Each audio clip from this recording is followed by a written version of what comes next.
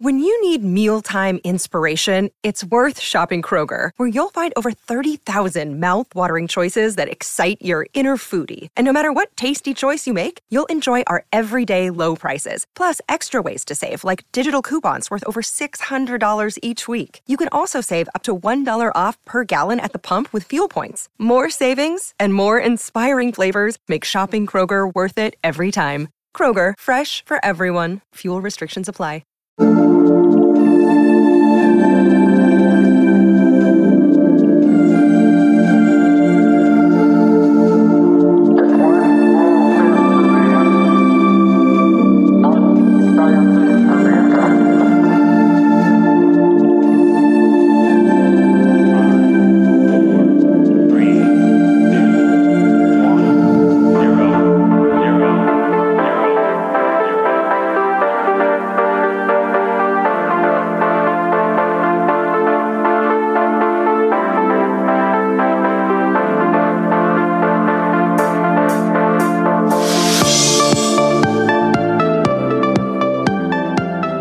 Hello, listeners, and welcome to Ohio Mysteries. This is your 10-minute mystery edition, a little slice of intrigue in the middle of your week.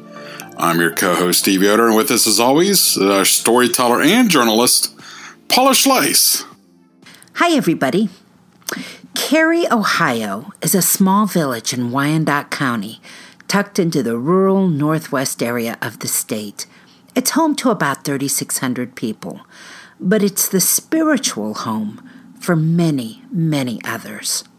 For nearly 150 years, pilgrims from all over this part of the country have traveled to Carey to ask that their prayers be answered, specifically at the Basilica and National Shrine of Our Lady of Consolation on Clay Street.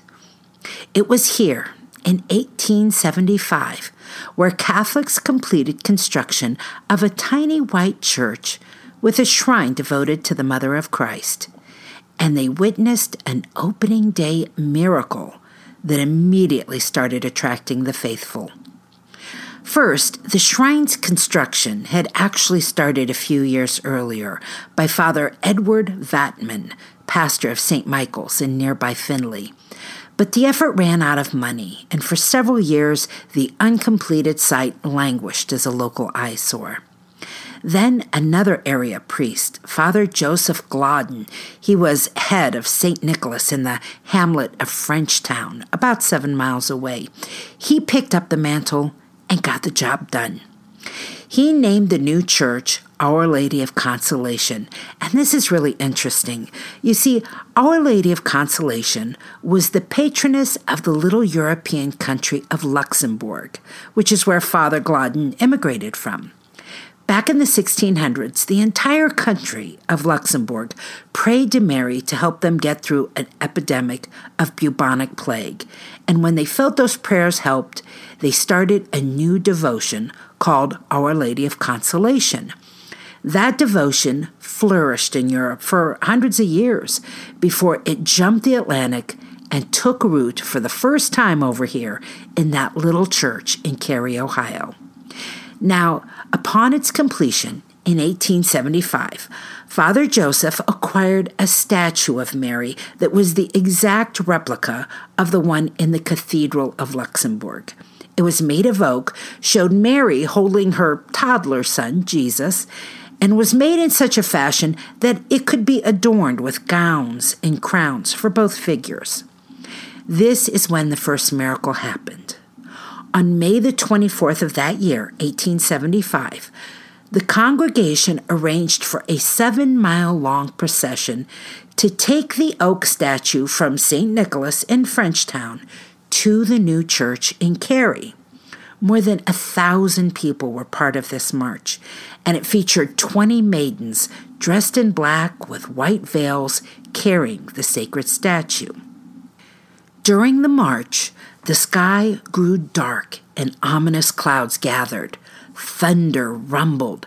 It was pretty clear a torrential downpour was in the offing, and the multitude was just about to scatter when Father Glodden exclaimed, "Let the procession proceed. There is no danger." Just then, the clouds parted enough to cause this narrow alley of sunlight to shine on the procession. There were 1,000 witnesses who swore the sky to the right and the sky to the left remained dark and were soon pouring with rain, but that the procession's path weaved right between them, and not a drop of rain touched the statue or anyone connected with the event.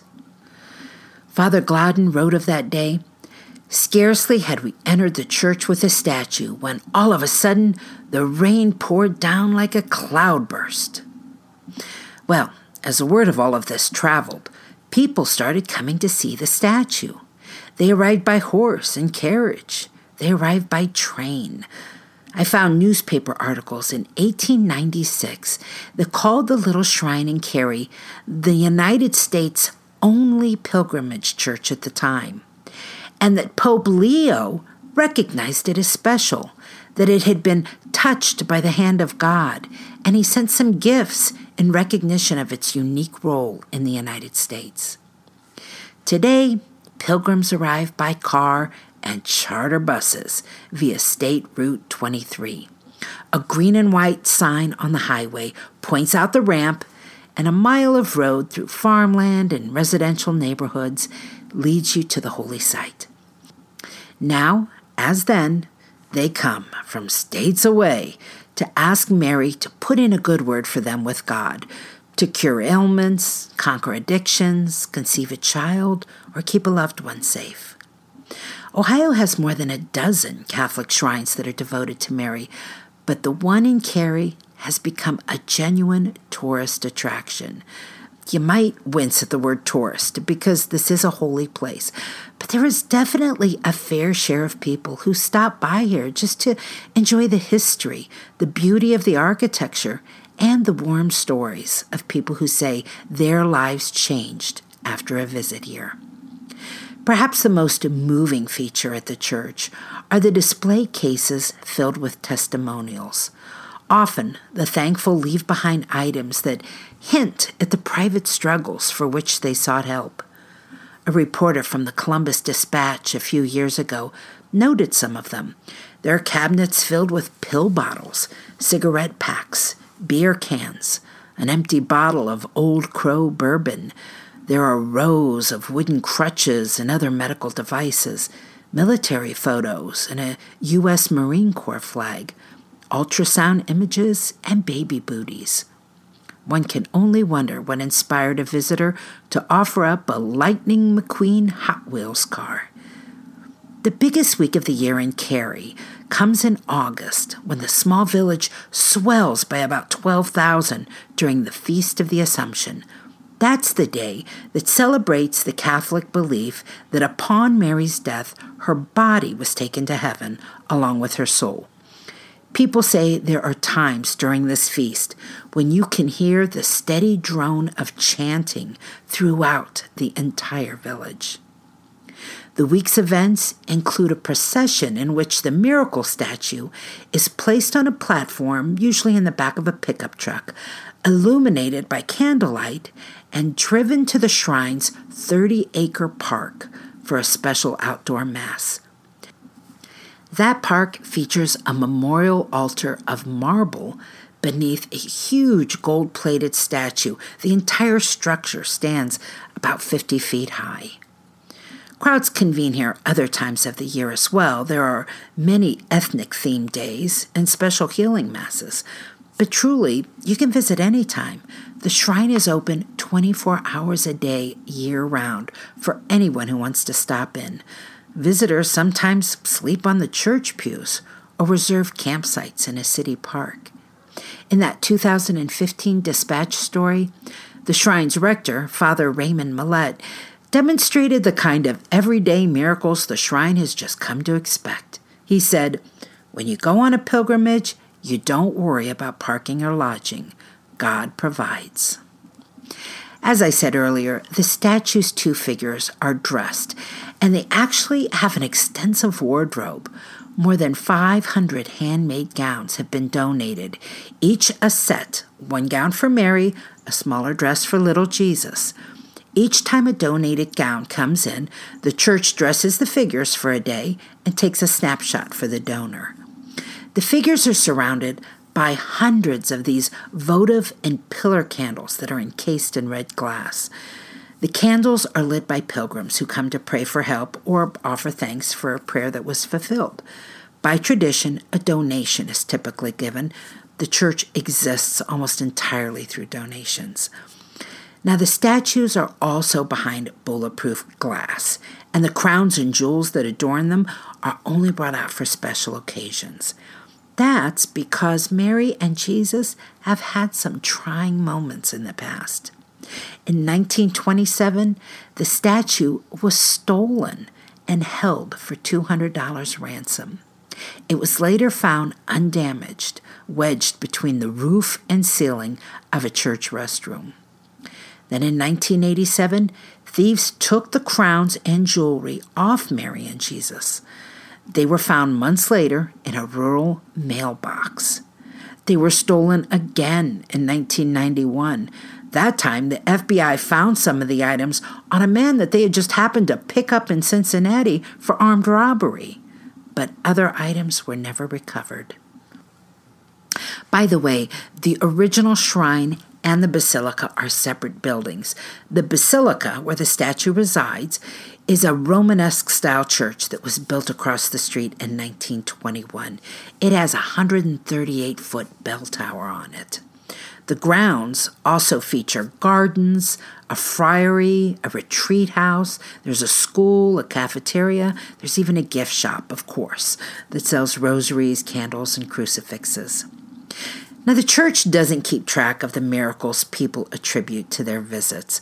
Father Mallet told the Dispatch reporter, "When someone comes and says there's been a miracle, all we do is say, 'Thanks be to God.' Many times people are suffering, and many times the greatest miracle could be the gift of peace against the reality of life."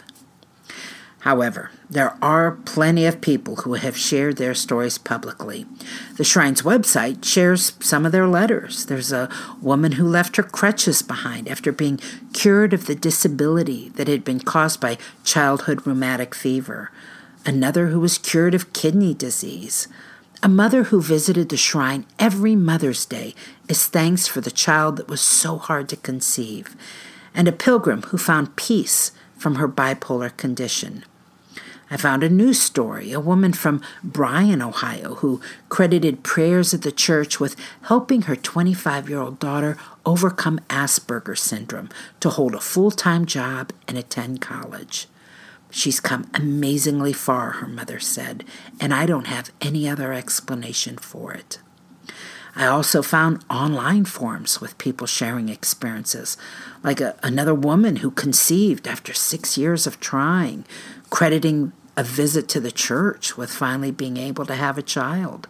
Another story of a child who left behind braces after being able to walk away from the church. I found a comment from a man who stopped in to pray after losing his job and was given the opportunity of a lifetime just a couple weeks later. Another story was passed our way by Michael Bonanno, a good friend of our podcast, who administers a Facebook page called Too Late for Autographs. Michael posts pictures of Ohio grave sites that he visits, along with stories about the person interred there. And he came across this story about a World War II American fighter ace named Dominic Salvatore Gentile. Don, as he was called, was the only son of Italian immigrants, born in Piqua, Ohio. That's in Miami County. And when he was a baby, he was overtaken by carbon monoxide gas and given no chance of recovery by doctors. His parents thought he had a chance. They bundled him up and took him to Our Lady of Consolation in Carey. The baby recovered, and Don and his parents made annual visits to the shrine as thanks. Now, when Don Gentile came of age, he got his pilot's license, but couldn't join the U.S. Air Force because he lacked 2 years of college, which was required. The Royal Air Force in Canada wasn't so picky, and they took him on and sent him to London in 1941. After a little experience in World War II, he was welcomed back into the United States Air Force, and went on to surpass Eddie Rickenbacker's World War I record of 26 downed aircraft. Rickenbacker, by the way, was also from Ohio. Anyway, Don Gentile was given the nickname Ace of Aces, and after the war, General Dwight D. Eisenhower presented him with a Distinguished Flying Cross. It is said when he returned to Ohio, there was a huge reception waiting to celebrate him, but he quietly slipped away from the affair and drove to Carey to pay a visit to Our Lady of Consolation. Unfortunately, Gentile only made it to the age of 30. He became a test pilot at Wright Field in Dayton, and he died in the crash of a jet trainer while testing near Andrews Air Force Base in Maryland. Now, the church has its own website, olcshrine.com, and a calendar outlining special masses and events in August. Since that's a very busy month, be sure to check that out if you plan to visit anytime soon. That's it for a 10-minute mystery. We'll see you here next week for our next regular full-sized Ohio Mystery episode. In the meantime, enjoy the rest of your week. May all of your mysteries have happy endings.